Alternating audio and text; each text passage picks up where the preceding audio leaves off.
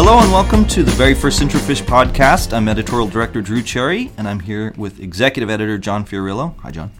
Hello. This podcast gives us the opportunity to share and discuss the most compelling stories on IntraFish and give you some of the stories behind the stories. We'll bring in other voices from the IntraFish editorial team from time to time. We have 3 topics we're going to hit on today based on stories we produced this week that generated controversy and commentary. And John, we're going to start out with the Marine Stewardship Council. You wrote a column earlier this week on the MSC's move into FIP certification. So maybe talk to us about the genesis of the column. Yeah, in June, the MSC board agreed to further develop a new program to recognize fishery improvement projects, so-called FIPs. And they've created a system to move these FIPs into full certification, and they call this process In Transition to MSC, or ITM fisheries. So it got us thinking, well, why would they start going in that direction? And when we looked into it a little bit, we noticed a pretty important piece of data that their new assessments over the last 3 years have really leveled off. So they're not drawing a lot of the larger, more developed fisheries into their assessment system. I argued in the piece that they're going further down the chain to these FIPs. And the risk, like we talked about, was that when you enter into an in-transition fishery, you've got, I think under their proposal, 5 years to go into the MSC process. Yeah. And during that period, you get this green halo. And we had some feedback from readers, and over the years, readers have complained about this, that when you enter into the MSC process, you already get that glow of being associated with the MSC. So that kind of is one of the risks of this project. Well, it's certainly something that a lot of people are concerned about because, as you say, you get that halo, you get imprinted with this idea that you're going to be certified. Now, a lot of these FIPs are very small fisheries. They haven't been in the MSC loop for obvious reasons. They don't have the data. They don't have a lot of the things necessary to get certified. So you give them 5 years in which they can say they're in transition. You know, I think that raises some eyebrows with a lot of people. The MSC, they wrote a letter into us commenting on what you'd written, and one of the things that stuck out that they said was that the MSC is not, they basically argue the MSC is not a commercial endeavor. So I wondered how you felt about that. Yeah, I thought the letter was not a very good response, first of all. They really didn't address any of the arguments in the piece. But, you know, they've always been, quote-unquote, market-driven eco-label enterprise, and I don't think this is market-driven at all. I think this is somewhat survival-driven for them. I think it is, as they said in their own statement, you know, this is to get these into the pipeline. I mean, and it does, there's been this argument over the years that MSC is trying to monopolize sustainability. Yeah. And in a way, they've come out and said, you're not really a FIP unless right from the get-go you're saying you're going to go to MSC, and that plays into that argument that they're trying to. They've crafted a statement that says what a credible FIP is. So, you know, the opposite of that obviously is if you're not following that path, you're not a credible FIP, and that's just not true. That is, you know, I don't think anybody would agree with that. Are some FIPs more advanced than others? Yes, but, you know, we're talking about fisheries that have very limited resources, are generally very remote. These are not developed fisheries, so there's no way they're going to have all the necessary things to get certified under the MSC or any of the other programs. They have to be developed. All right, so before we move on to the next topic, John, any final thoughts on where MSC is going to go with this and what this is going to mean in larger scheme of things? Yeah, I mean, I think the takeaway for me is that this is the future of the MSC. I think it's going to have trouble getting any large, more developed fisheries into its system in a significant way. So it is going to focus on these smaller FIPs and fisheries like that.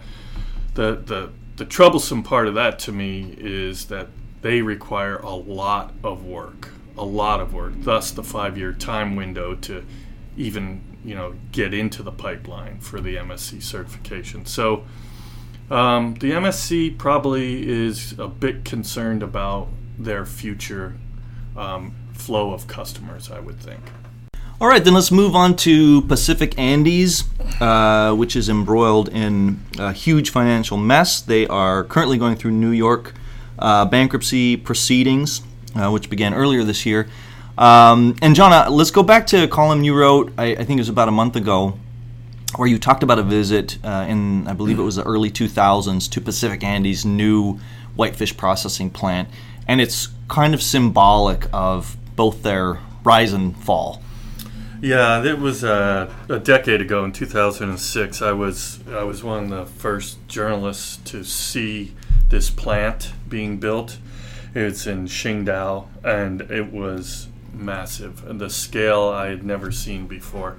It was an entire little city built around this plant. There were living quarters. It was a hospital, et cetera, et cetera. It was $80 million at the time. And it just was a symbol of where this company was headed and their ambition. So since that time, they've built up an incredible empire there in China and have really come to be known as the whitefish processor. And I think that's a question that I have is, who's next? Who's going to be the new Chinese processor that's on everybody's lips, that everybody knows and recognizes? And I think that question is yet to be answered still. Yeah, I think so too. And I think, just on a side note, this shows the vulnerability of investment in seafood. The harvesting fish from the sea is not an exact science. And no matter how big your company is, no matter how big your fleet is, you can be brought to your knees after a few really poor seasons. And if you compound that with, maybe questionable financial management on top, it's a risky game. Yeah, and I mean, to go back to when this all began, this all started really from a lack of transparency with what was going on in Russia. And then when they were forced out of Russia, they had to quickly scramble to find another asset for China fishery, and they, of course, moved down to Peru, where they already had operations. And then they got into their pissing match with Cermaq to get those assets. Ultimately, Cermaq was spun off from the Norwegian government into Avos and the salmon farming operation. But China fishery ended up paying $800 million for that asset, which is far more than they could afford. Sure. And as you just mentioned, the Peruvian anchovy fishery nature caught up, collapsed, with them. Yep. And look where they ended up. And it's had this domino effect onto pick and pack, and really onto the whole whitefish processing sector. So now they're kind of in this wilderness of bankruptcy proceedings, and on one side they have all their lenders looking for them to liquidate and get money back as quick as possible, and there's an increasing set of lenders who are saying, well, let's let the sales process take its time and go through the natural outcome here. But earlier this week, they listed some of the potential buyers for the operation, and it read like a who's who. There were 6 companies that signed the non-disclosure agreement. Fosun partnered with Shandong Shengli Bioengineering, a Chinese company. Peruvian group Brescia, which owns TASA. That's a Peruvian anchovy harvester and processor. And Chinese tilapia giant Guolian Aquatic. Also, Dutch giant Parleviet and Vanderplas, and Icelandic group Samergy and private equity group Blackstone were interested and put a deposit down. But none of those came through. And I don't know how lucky they're going to be finding a buyer for these assets. Why would you pay much right now? I mean, I wouldn't pay anything right now until I see where things are going, because their major banks want them to liquidate. And if that should come to pass, things are going to be a lot cheaper than they would be if you tried to buy it now. Yeah. So I can't see anybody rushing in, but you never know. Well, Jessie Ng, in her deposition, her most recent deposition, said that the challenge is that one of the vessels they're trying to offload has been put onto an IUU list. Yeah. And so who wants to go in and purchase an IUU vessel whose name is effectively smeared? You're going to be inheriting all kinds of problems. So I think they're going to have, I think they're going to continue to have a challenge. She did say the process was ongoing with some Chinese companies. So who knows? Maybe these assets will get picked up. There was kind of a heartbreaking email that was written by Pacific Andes to the Saudi Development Group, kind of to a general inbox, asking if they'd be interested in purchasing the company. And I think that speaks to the desperate state that the company is getting into. Yeah, so. And I think it goes full circle to what we started this conversation with. It. You built an empire. Maybe there's a good dose of arrogance in there as you grew, and your lack of transparency and all those things.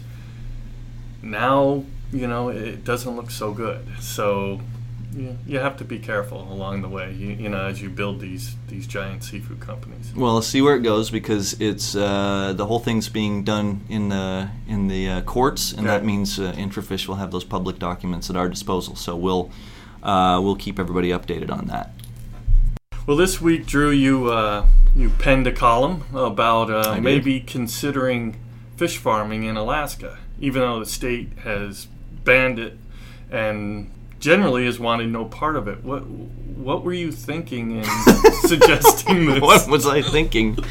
Well, it's as you well know, I'm from Alaska and from Bristol Bay and a fishing family, so there's an intense amount of risk that I'm taking by penning this, but at least to my inbox. And I think that what struck me is not the actual ban. If it's not right for the state, that's absolutely fine. But let's have a critical look at whether or not this is right for the state. Because when it was put in place in 1990, and this was pretty shocking to me when I started doing some of the research on it, it was really made off the cuff. This was at a time when economics was really the driver for it, not environmentalism. And so, ironically, the quid pro quo for putting this in place was a $40 million coal mine. So that kind of speaks to maybe some of the hypocrisy that this was a noble environmental precautionary principle ban that was put in place. Yeah, but I mean, all around the world, whether Chile or Norway or neighboring Canada, the salmon farms have had their share of challenges, disease, lice, and why do you think any Alaskan would want to bring that in with the potential for what it could mean? Yeah, I mean, I think any kind of harvesting, processing, whether it's fisheries or aquaculture, is going to come with a certain amount of risk, and it's whether or not that risk is tolerable. And I think with salmon farming, yes, there's lice, there's potential for disease transfer, there's all those things that we do need to be vigilant about. But the amount of information and the amount of knowledge and awareness that we have from 1990 until now, 26 years later, it at least, I think, warrants a further exploration of it. And then, the elephant is in the room. Alaska is already the largest salmon farmer in the United States. Yep. And that's a dirty term, and it has been for a long time, but it shouldn't be. And I think that's changing. But I think that anti-salmon farming lobbyists have been very effective in sort of creating kind of a media cloud where people on the ground have been able to kind of cut through and see just the practicality of it. And again, if it doesn't work and it's not right, that's fine. But let's start from a point of getting the patient on the table and saying, okay, what exactly is wrong here, and can we mitigate those risks, and is it worth it? And what is the potential benefits to coastal communities? Because that's kind of where I started it off with, was this concern about where is employment going to come from? Yeah, and that was a very interesting point of the piece, I thought, was the employment in these largely remote areas. And you were arguing that, salmon farming could give year-round jobs in some of these places where it's obviously very seasonal, a few months in the summer. How do you see that happening? Do you see farms actually in the vein of net pens, or are you thinking along the lines of maybe land-based operations? Well, I think land-based would be the easiest to get through politically, but I think a lot of people say this I've had people from the state, from the federal government, people in the wild salmon sector, people in the retail sector, a lot of them who I heard from today, who have said that the conditions are right, and that Alaska embracing this could make it a salmon powerhouse. And maybe they missed the boat a little bit, but I don't think that that the opportunity is lost forever. So the conditions are right there if they want to pursue that.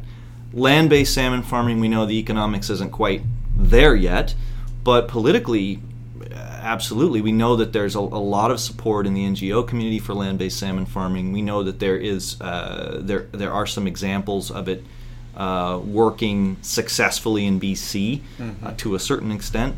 So, I could see things beginning with land-based salmon farming, but to make it work and to make this actually profitable and to really bring the economic benefits, you're going to need the scale, and that means net pens. Well, and you mentioned, this year portion of the runs were way off, and that's just part and parcel of the wild salmon fishery. It's somewhat unpredictable, although, the management does a pretty good job year to year.